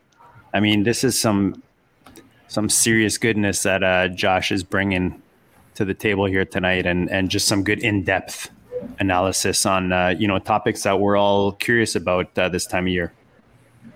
Yep, absolutely. So while I still have internet here, which has been fading in and out on a regular basis, as he freezes. Yes, man, I'm the freeze king tonight. I'll go. We can hear you, man. Keep going. We can hear you. All right. Anyway, so Josh, who are some of your main targets in redraft? Who are you really looking to get? I mean, obviously, it sounds like Swift is one of them, but who are some other guys that you think are just absolute smashes at ADP right now? So I really like Davante Adams and Tyreek Hill, which is funny because I've historically been a big running back in the first round kind of guy. I think this year it's shaping up where their target shares are so consolidated. I mean, who is Tyreek Hill competing with? It's just him and Kelsey. There's really like Watkins is gone. Hardman is a situational field stretch gadget type guy. And then with Adams, they're basically just running it back. They grabbed a slot receiver in Amari Rodgers. Apparently they want Randall Cobb back. None of these look like moves that say we want to give Adams fewer than his 30% target share. So I think those are two great picks in the first round that aren't your typical, you have to go running back round one. Second round, I mentioned before, Waller. I think Waller is just such a great pick in the non-tight end premium formats where you can get him in the second round. Where when I did my projections, Waller ended up being closer to Kelsey than he was to Kittle. And that there's actually a bigger break between Kittle and Waller than there is Waller-Kelsey. I was actually surprised by that, but I mean, Waller's target share is upper 20%, and he's on a decently high volume pass attack. The other second round guy, and I cannot believe this is the guy that I have a ton of in redraft, is Najee Harris, a guy I have totally faded and have zero of in Dynasty because I don't like how old he is. I don't like the direction this team is going. I'm not even convinced that he's that good of a prospect in a vacuum. But for this year, I mean, which running back is more teed up for 300 plus touches with some receiving work than Najee Harris? I can't really think of anyone that I can confidently say is going to have a better ratio of carries and targets. Like, sure, Henry's going to get more carries, but we know how valuable targets are, and that I'd probably take, if you're just doing baseline carries plus targets, Najee Harris might have the best, most projectable combination of those two in the entire NFL this year. And he's frequently going at the end of the second, sometimes early third round. And I get it, the offensive line's not great, but the Steelers, this is a team, every year they try and ride the running back. Najee Harris is a pretty good one. He's way better than James Conner was. Remember all those Le'Veon Bell years? This really looks like a situation where you're getting 275 to 300 carries and 40 to 60 targets in the late second, early third. Going a little later in drafts, I mentioned it before, I love Tyler Lockett. People just assume, Tyler Lockett's going to get you 250 fantasy point performances and burn you every other week. That's not really how this works. What's more predictive is that he had a super high target share and had 100 receptions last year. I don't care how he did it. All I know is that he did it. And that historically, we shouldn't worry. It's just like, remember Will Fuller? We couldn't crack Will Fuller. We never knew when Will Fuller was going to go off. And then last year, suddenly he gets a more sustainable target share and just crushes it. That's kind of the Tyler Lockett thing, where these guys that are super volatile, when they're locked into a certain role, it generally doesn't last. I expect him to fully rebound, have another 100 catch type season, and be more consistent. then the final one is Travis Etienne. Travis Etienne has the best of both worlds. Think about how we always want the mobile quarterback when it comes to yards per carry. And we say, oh, you have to get the Konami quarterback with that running back. Man, imagine how the linebackers are focused on the quarterback. That's going to open up rushing lanes for the running back. But then the naysayers go, oh, but those mobile quarterbacks like Lamar Jackson, they don't target the running back. Why would you dump the ball off when you can just run for 10 yards? Fortunately, we have the best of both worlds with Lawrence, where Lawrence is a mobile quarterback that should help out Etienne's efficiency. And spoiler alert to everyone fading Etienne, Trevor Lawrence gave him nearly 50 catches and almost 600 receiving yards last season. So we don't even have to worry about the mobile quarterback not targeting the running back because we've seen it. They've been teammates for 3 years. So those are all the guys that I am vigorously drafting early and often right now in my drafts. Is it a coincidence that Etienne's best comparable is Swift on the PP site? I believe it. I feel like it's probably reflective of not just that they're similar players in many ways with their production frame, but also that this pass catching running back in college didn't always used to be a thing. So these guys that have these outrageous target totals in college, that's not how it used to be. You can look up a guy like LaDainian Tomlinson, who had a 100-catch season in the NFL, and you'd be shocked. I don't even think he had 20 catches in any college season. So that's kind of a newer school thing, the super hyperactive in the pass game running back. So a lot of these guys start to look more comparable to each other, these recent running backs.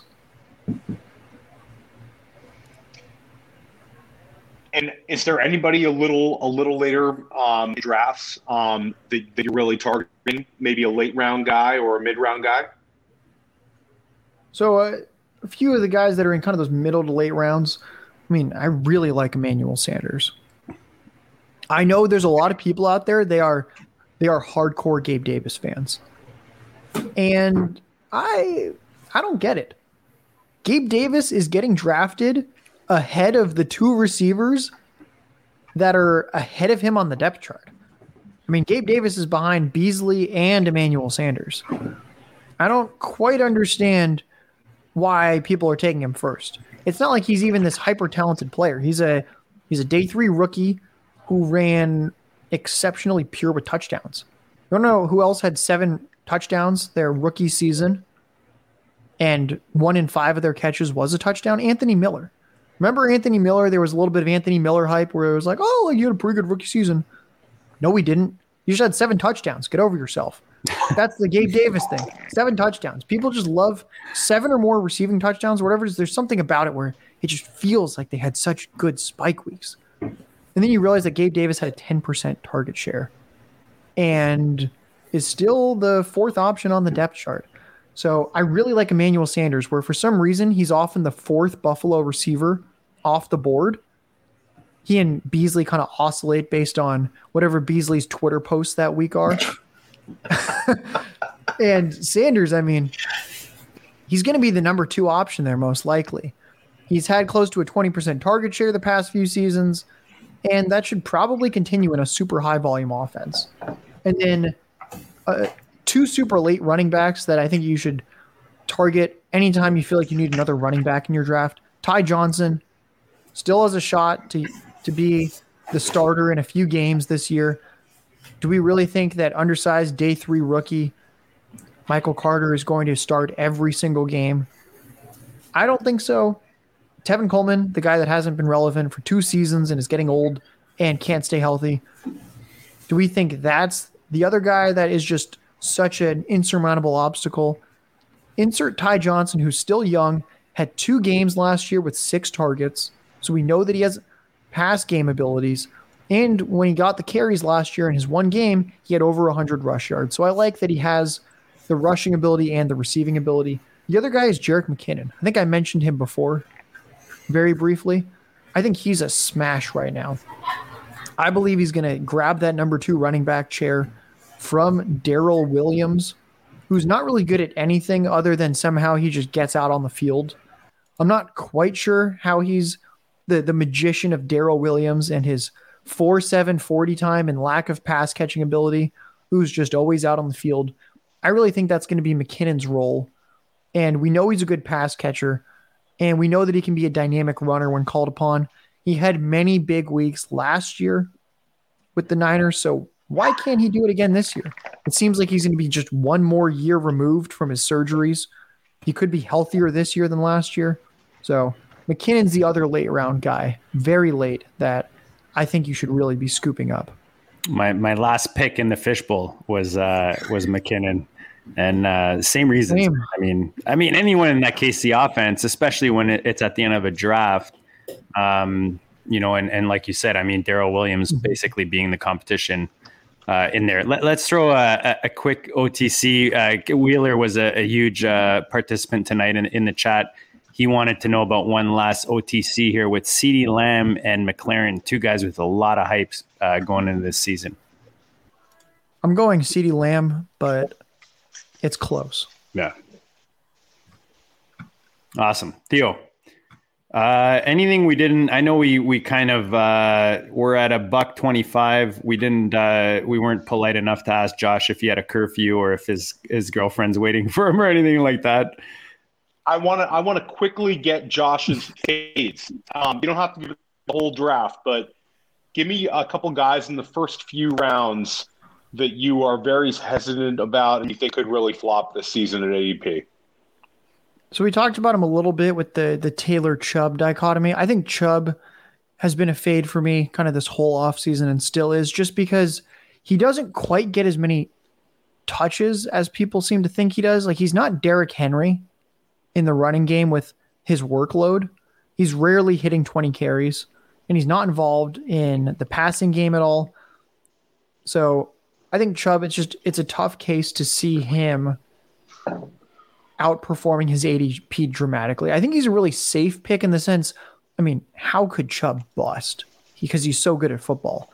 But I just really don't see any type of league-winning upside with him.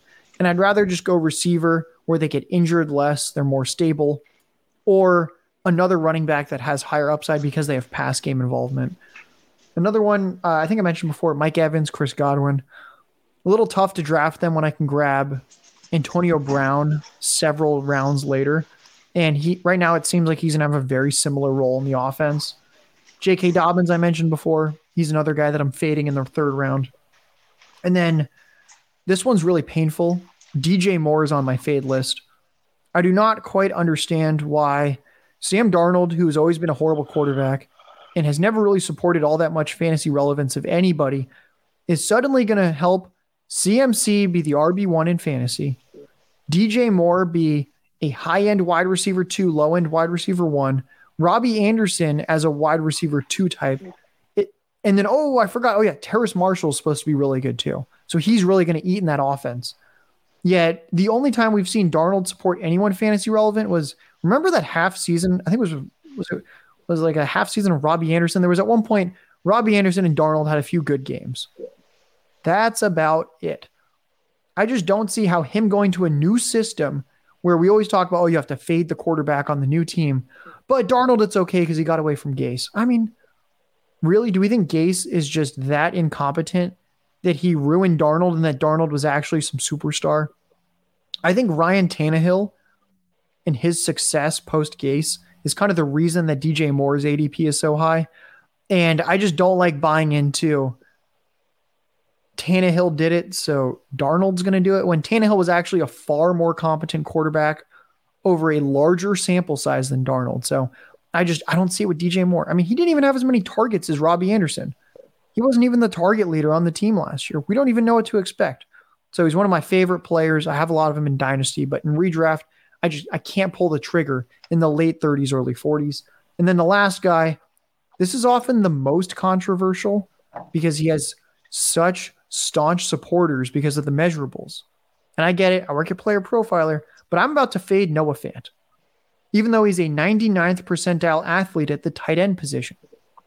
And you might say, well, how can you fade Noah Fant when he's a 99th percentile athlete at the tight end position?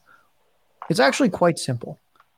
For a tight end to truly break into that upper echelon and to become a Waller, a Kittle, a Kelsey, you have to be the number 1 or number 2 option in your pass attack. preferably the number one option. I mean, Kittle, Kelsey, Waller, they've kind of been the number one option. That's kind of why I like Hawkinson in many ways, that Hawkinson looks like probably the number one option in Detroit. Those targets are his.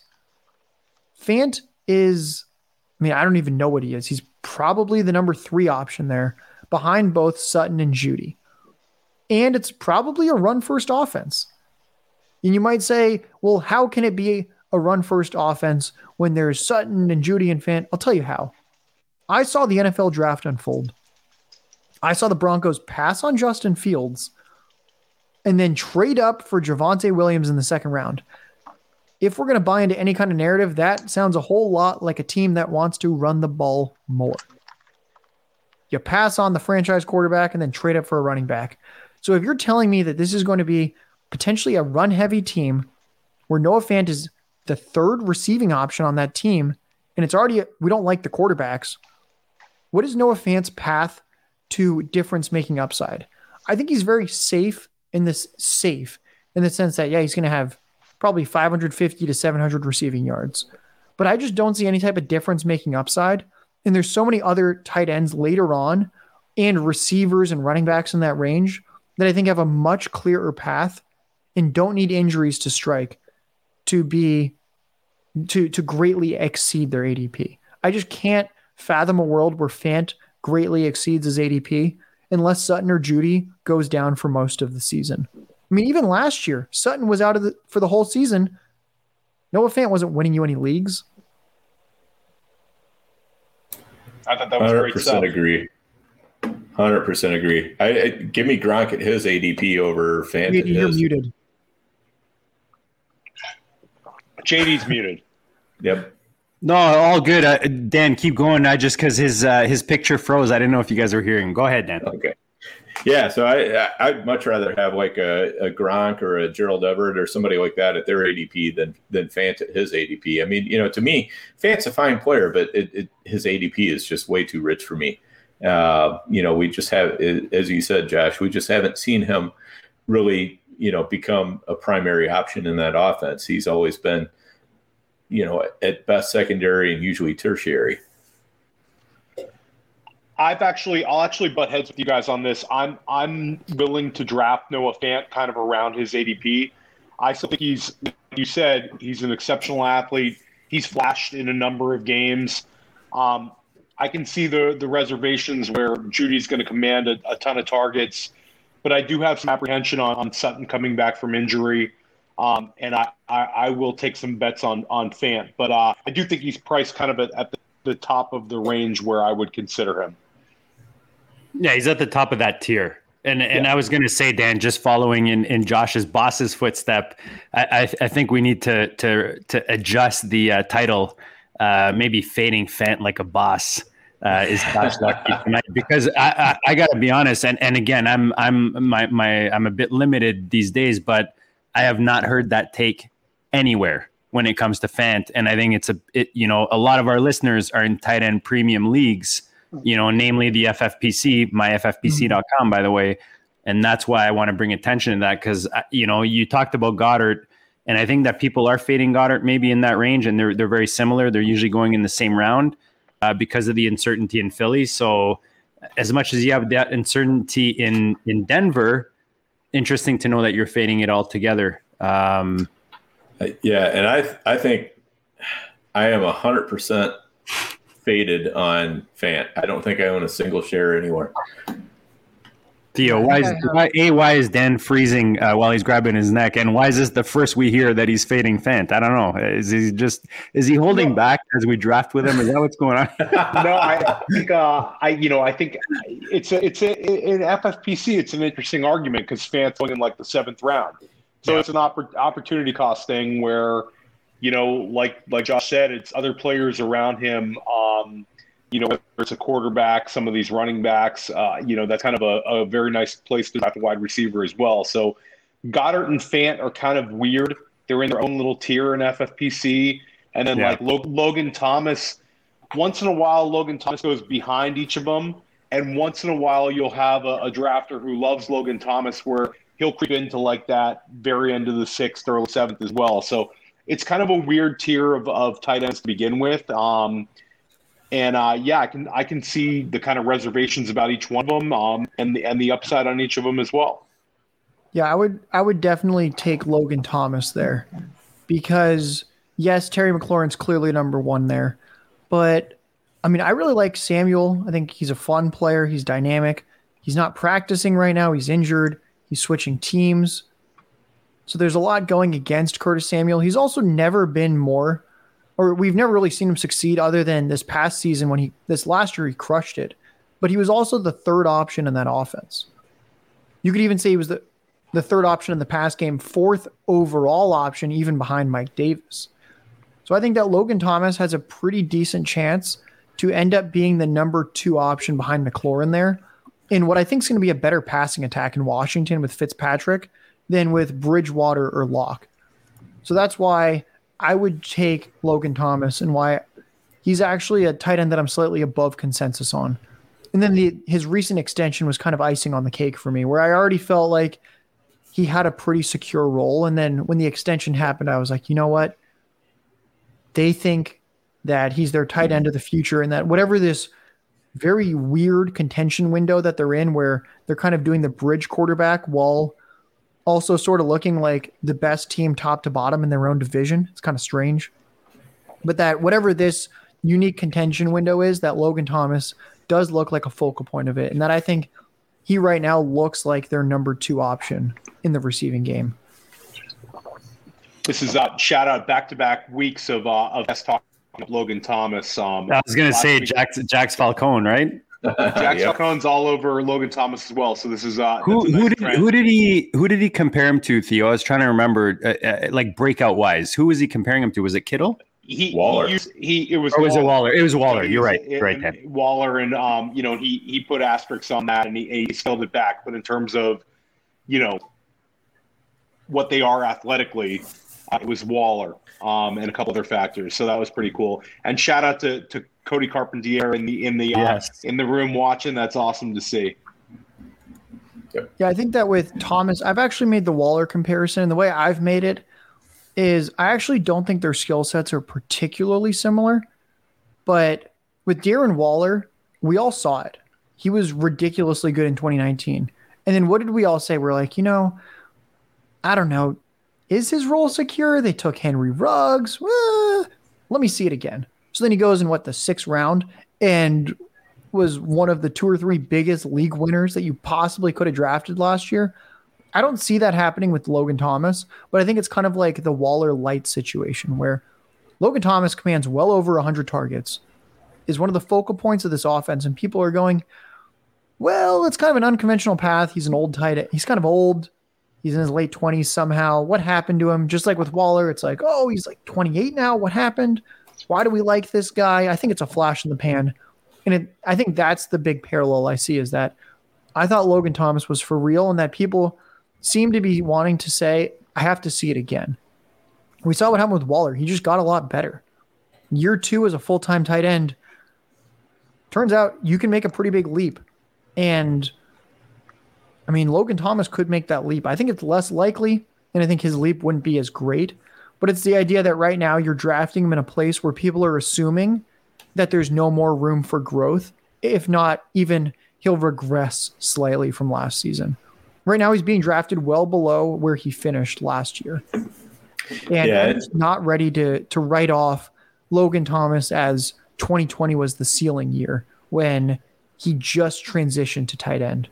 Yeah, to me, that's the key right there, Josh, is he just transitioned to tight end, so there's still room, whereas your standard, 28, 29, 30-year-old tight end, he's on the downside. But you can have those guys who transition late, like Waller and Logan Thomas, and they're still, kind of getting things figured out. And so there's possibly even room for improvement even now. Yeah, 100%. And his metrics are no joke either. Check out Player Profiler. I mean, he's basically what we hoped Austin Seferian-Jenkins would become. The best comparable on Player Profiler, and he basically, very similar actually storylines, even narratives behind the two players.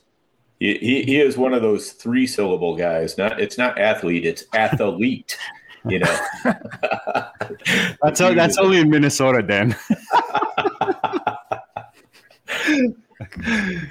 All right, that is probably true, guys. We're at $1.40, and Larky's expensive. So let's face it, man. He's not cheap. No, I'm joking, man. Honestly, I'll let Theo and Dan add anything that we haven't touched that maybe we missed that they really want to ask maybe when they do their little exit. But I want to thank you, Josh. You're not only are you generous with your time, you're just a good guy to deal with, man. You're a nice guy. You're super smart. I really appreciate where you're taking certain aspects of this industry. I think I love when people take it in a new direction, you know, and I feel like you're doing that.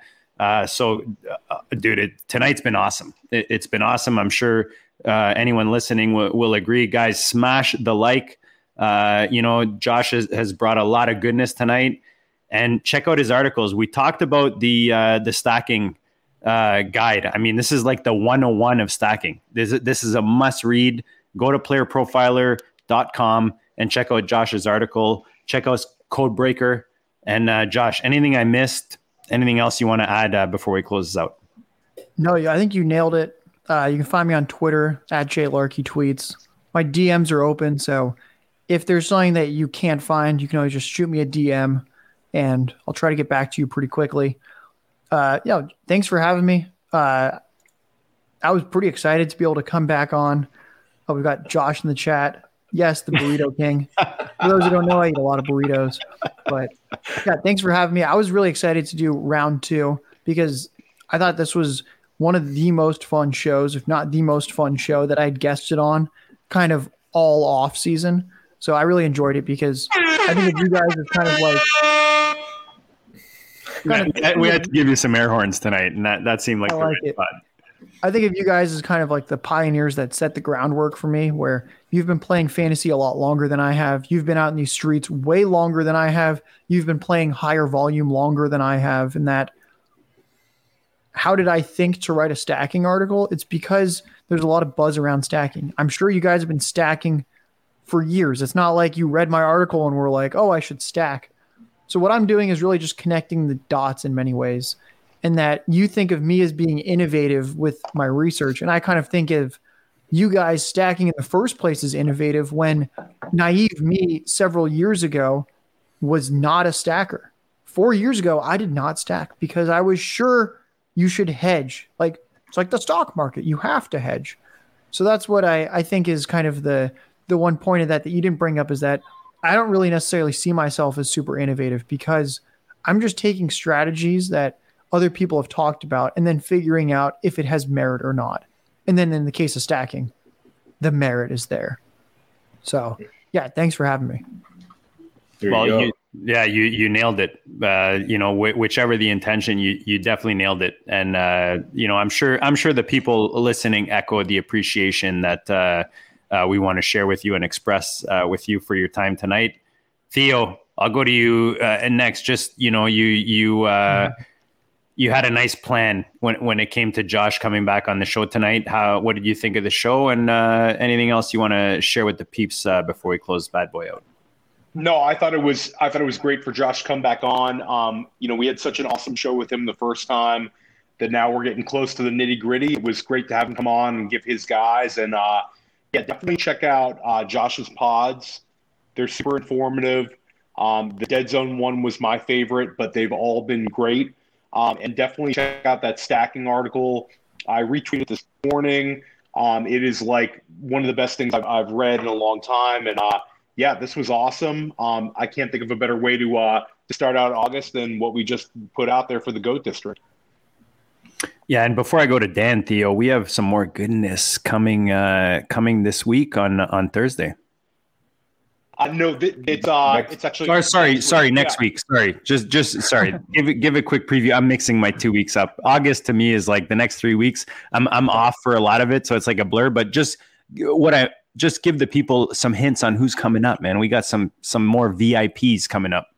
Well, Dan can help me out with this, but I know next week Dwayne McFarland comes back on. And Todd. We also have Todd. And we have a couple other pods kind of in the mix, but the dates have not been set. But we have some great guests coming on for August for sure. Guys, July was loaded, and August is no different. Dan. Yeah, so first and foremost, I'm really going to be excited to rewatch this so I can catch the half of it that I missed while I was froze up. But seriously though, it's just a pleasure to have you on, Josh, because what I really like about you is you've got that natural curiosity that you really need to have to to become one of the best in the fantasy football industry, and just you ask questions all the time and then you chase down for the answers, and that's really all. You're talking about us that have been in the game for a long, long time, and you're doing exactly the same things that we've always done, and that's the only way you can possibly improve is just to have that level of curiosity and to be tenacious about chasing it down and finding out whether you're right or you're wrong or somewhat on the right track or whatever. So appreciate that. It's you're a joy to follow because of the fact that you're always doing that. And you find some things that, I see and I'm like, I wouldn't have thought of that. That's a great question to ask. And then I get to see you answer it too. So absolutely a very, very worthwhile follow, whether you've been in the game for a long time or a short time. Thank you. Absolutely. Yeah, man, for sure. Tonight was great. Guys, it's an important time of the year. And like we said, you're tuning in for a reason. We hope that we helped you on this kind of adventure through the off season, which is always kind of tricky. You don't want to give too much weight to the headlines. You want to fine tune your strategies depending on the formats. And we're hoping that we're helping you out with that, getting those little edges. And a guy like Josh, I mean, the goodness he brings is, it's what's the word I'm looking for? God damn, Dan, I'm thinking in French again. Help me out, brother. Invaluable. Is that the word I'm looking for? It's invaluable, guys. No, seriously, like just the in-depth. And like you said, Dan, that curiosity is what leads all of us down the same track that he's going with these great thoughts and the analytics of it. So again, we appreciate Josh. Check out his goodness. Check out Player Profiler, the Breakout Finder, all the goodness that he's bringing analytics wise to fantasy. Guys, Overhyped Sleeper and Theo, the OG, these guys similar, just bringing goodness, whether it's them drafting, whether it's them tweeting, whether it's them replying to a trade question that you're asking them. Make sure you tag these guys on your question, tag the GOAT District. And again, smash the like, guys. We're trying to do everything we can to help you win, going into 2021. This is fun. It's great talking strategy. It's great going against, zigging when people are zagging. At the end of the day, we want to win. We want to win the league. We want to win the money. We want to win the title. We want to be able to brag. And that's what we're here to bring.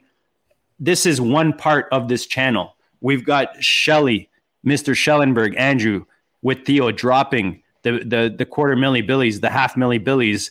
We had the Ship Chasers. We had a back-to-back FFPC champ on here, $750,000 the man won playing fantasy. So again, guys, the biggest guests, the biggest winners on this channel. Make sure you tune in. Make sure you get all the goodness. We'll be back next week for a little more GOAT District, a little back-to-back goodness, as Theo shared with you guys. Be safe, be happy. And as we say every week, guys, we'll check you all later.